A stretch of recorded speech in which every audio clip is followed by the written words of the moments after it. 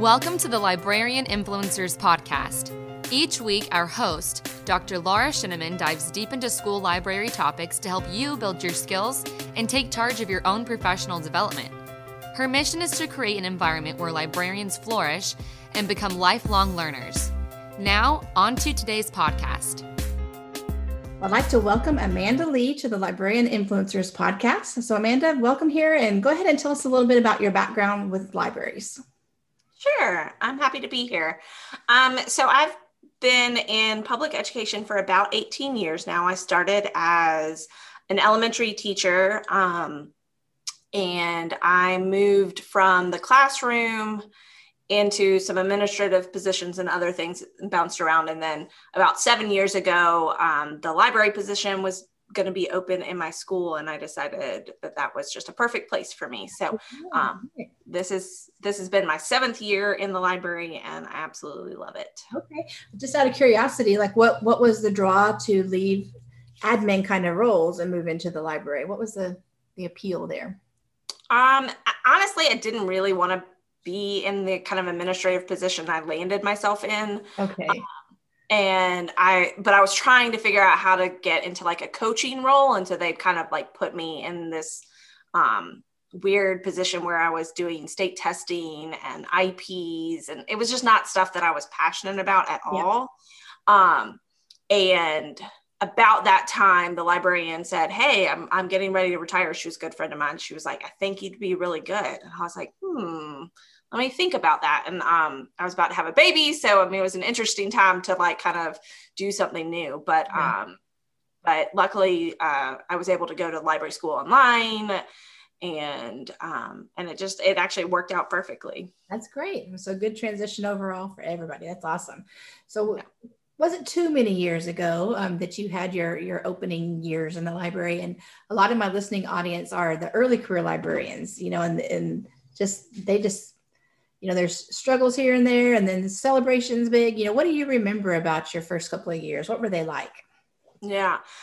So I was really lucky because the way our retirement works, that the outgoing librarian actually stayed for half a year. So we had overlap, which I know like most people don't get that luxury. But it was really, really nice to have. We had a full semester together, and she could really kind of show me the ropes.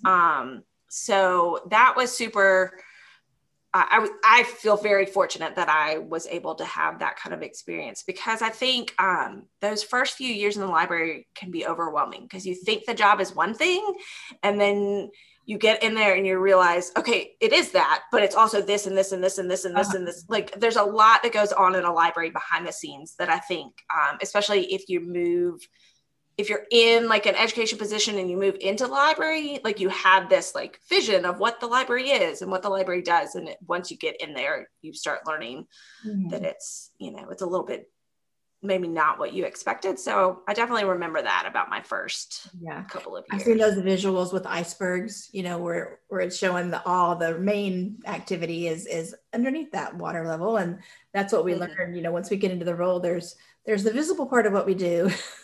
And then there's a million things that people don't have any idea, that a librarian oversees. And that's the lower part of that iceberg. But yeah, that's true. So when you're thinking back to that beginning, is there any kind of advice or tips that would have helped you? I think the biggest advice I would have given myself right away is feel free to change things, but you don't have to change it all at once. True. Good. I really respected the librarian that came before me. She was a good friend of mine. I think she did a great job, but we're different people. We have different strengths. We have different interests. And she was in the library long enough that by the time that she got ready to retire, things had changed, and she had kind of been set in, this is what I do, and this is how I do it. Yeah. And so I came in and started changing things and got a lot like, well, that's not how she did it.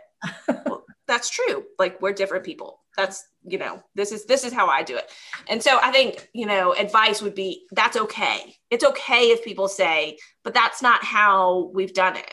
And you respond kindly back to them and say, I know, I'm going to try something new. Let's see how it goes. But the flip side of that is trying to then change everything.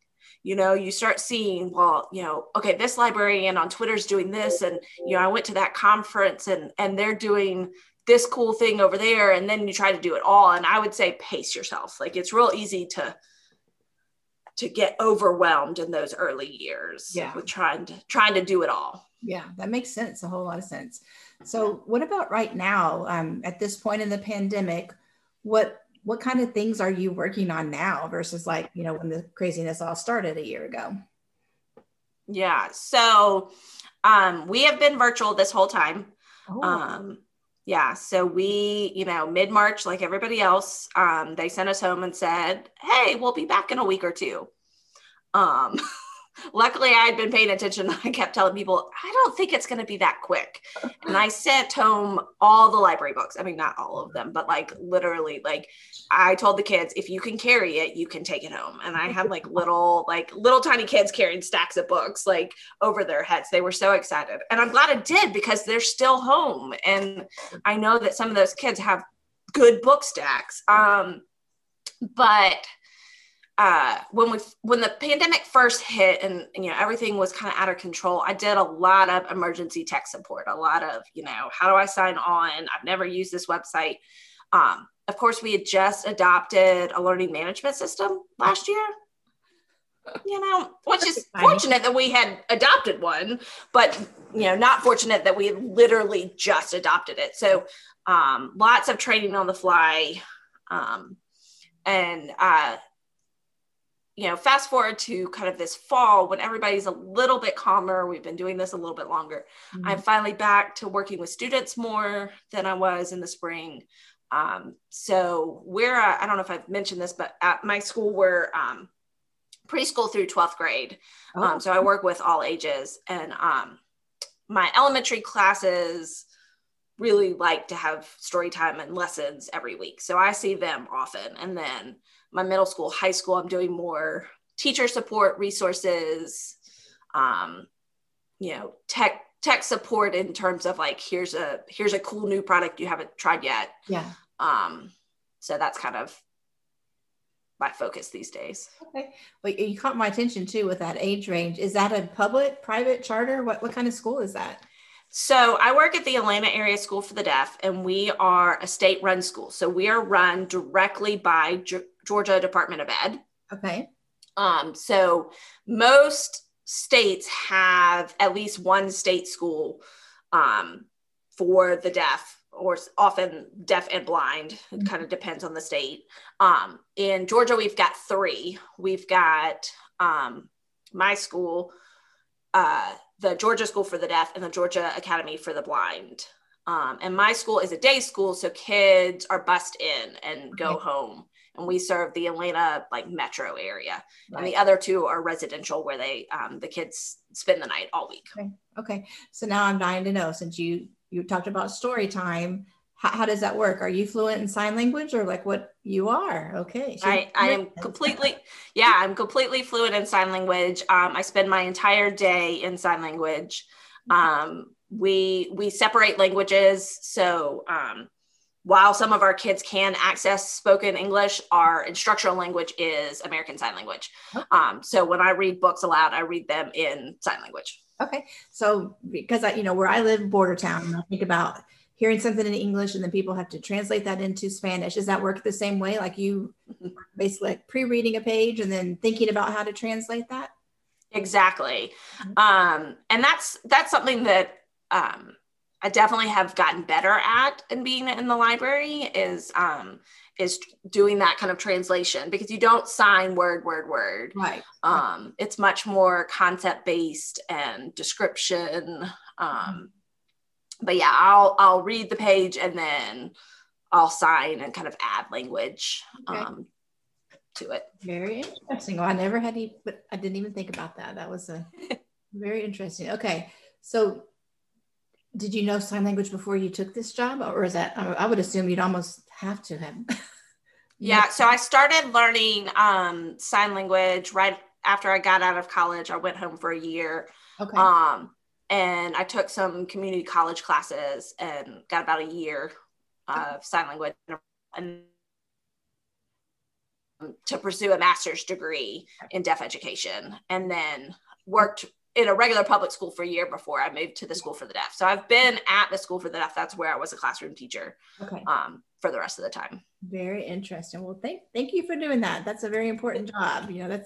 And I can't imagine, just that's an awesome responsibility too, that you carry with that. But wow, very good. Yeah. I'm even thinking about like your resources that you buy, like online resources and stuff. Is that just a totally different, like I know in your state you have Galileo. Are they able to access things? Yeah, I mean, so accessibility is a big part of my job, making sure that resources are accessible. Because, not only are students deaf, but we have a lot of deaf staff too. So I can't buy things that don't have captions in them, because then, part of my, my staff can't even access them to interpret for the kids. Right.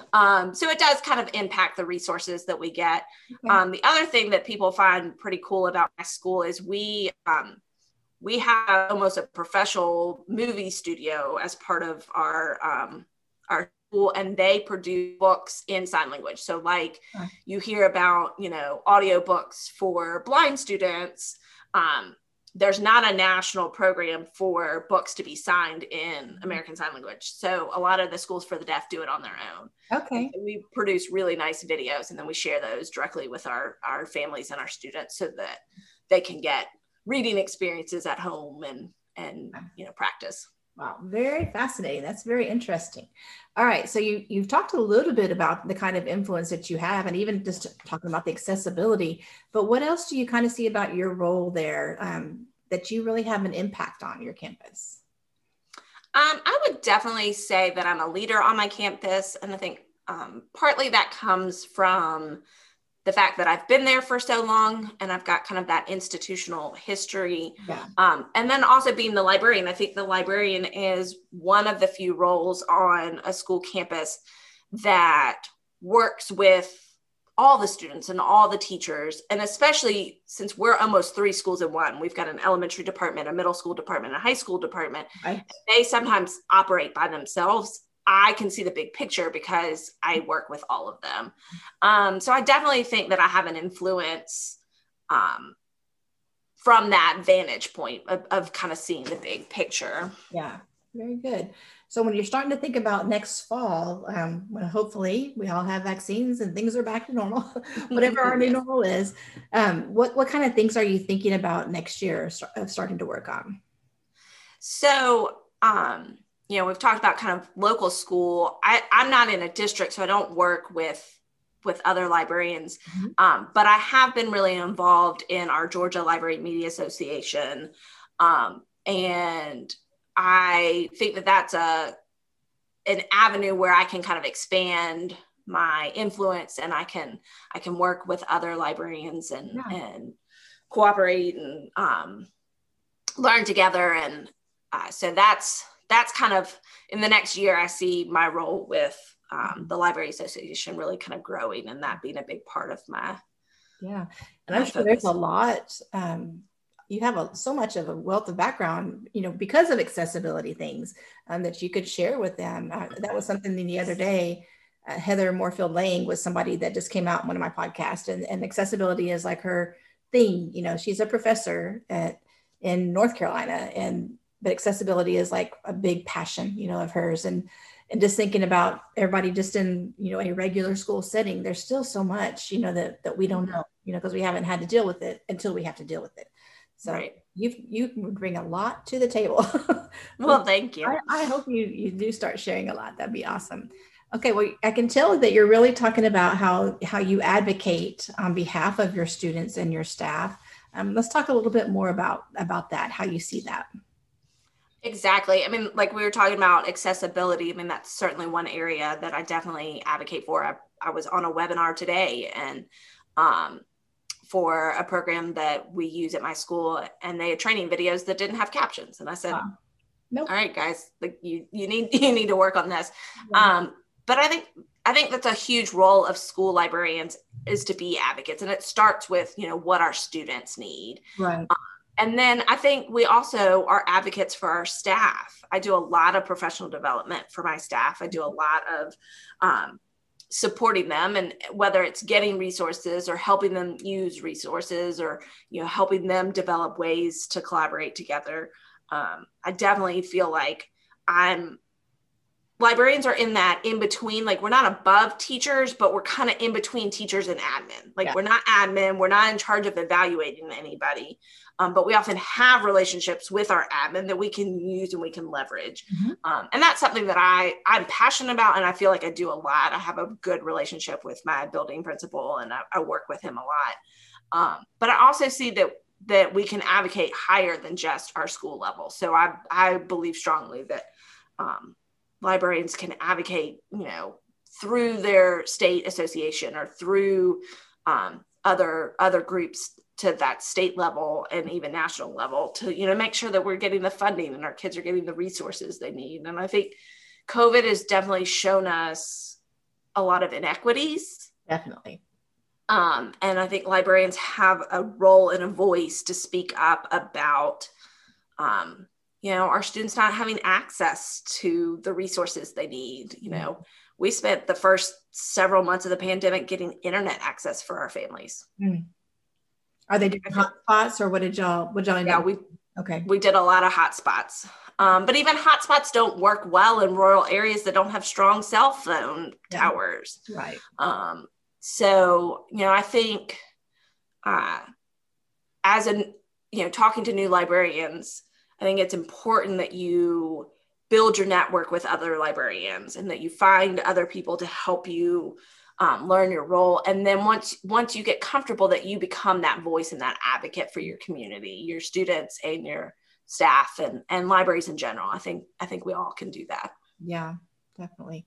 So the only school you've ever worked at is this deaf school? Is that correct? I've worked at 3 schools total.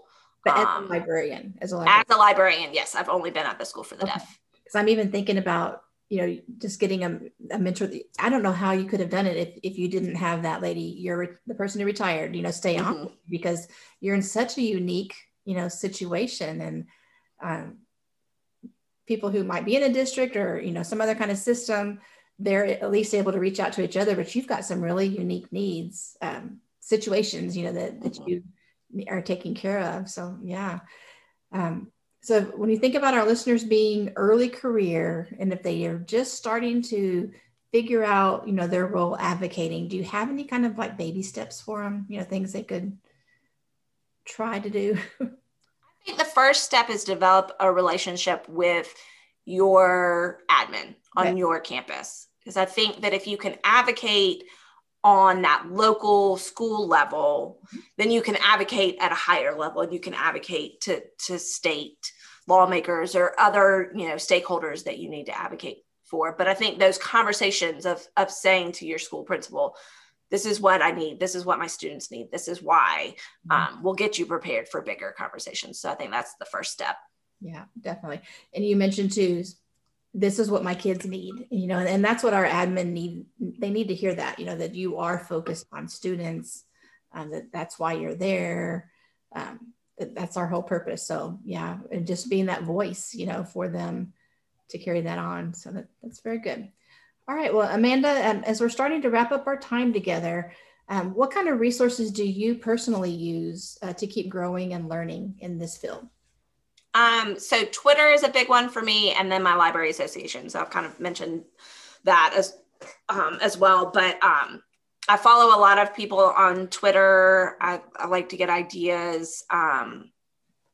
You can find me on Twitter at AASD Librarian. That's a Atlanta area school for the deaf. Okay. And that's my name on Instagram too. I've just kind of started to do more on Instagram. It's more book promotion. I'm hoping my kids maybe will find me. I went to a TikTok webinar the other day. I'm not sure I'm ready for TikTok, but I'm lurking. Account to watch. Right, exactly. I'm lurking to see. Yeah.